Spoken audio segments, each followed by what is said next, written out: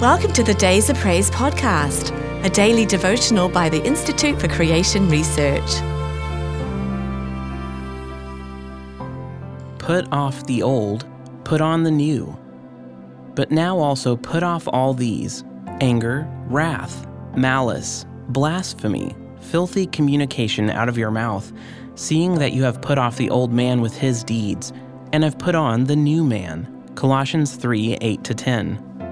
Paul sets a high standard for Christian living, and the means to live this way, put off, put on, may come across as too simple. This doesn't sound like modern self-help books. He doesn't offer 10 steps.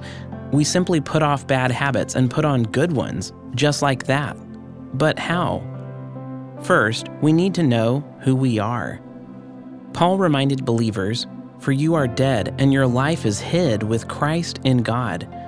We believe, that is, reckon as true, that the old self who wanted to chase its own lusts has died. When we trusted Christ, we relinquished that life of sin. Now the Lord gives us all the power to live right. And what is the exceeding greatness of his power toward us who believe, according to the working of his mighty power, which he wrought in Christ when he raised him from the dead?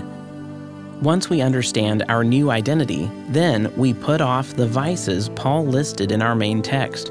Believers can do this. We show it when we answer the phone while feeling angry and then put on a kind voice. Just like that. That's what we could have done before we let anger invade in the first place. Paul again cites believers' new identity, saying, "Therefore, as the elect of God, holy and beloved."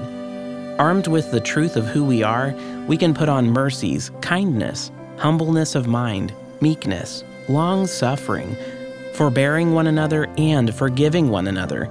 And above all these things, put on charity, that is love, which is the bond of perfectness. Just like that.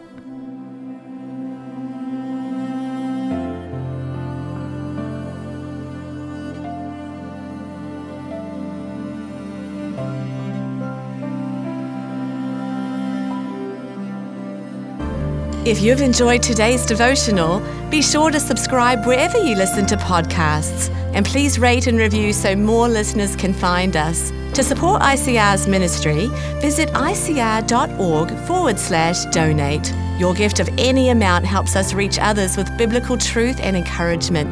Thanks for listening. We hope you'll start each day with Days of Praise.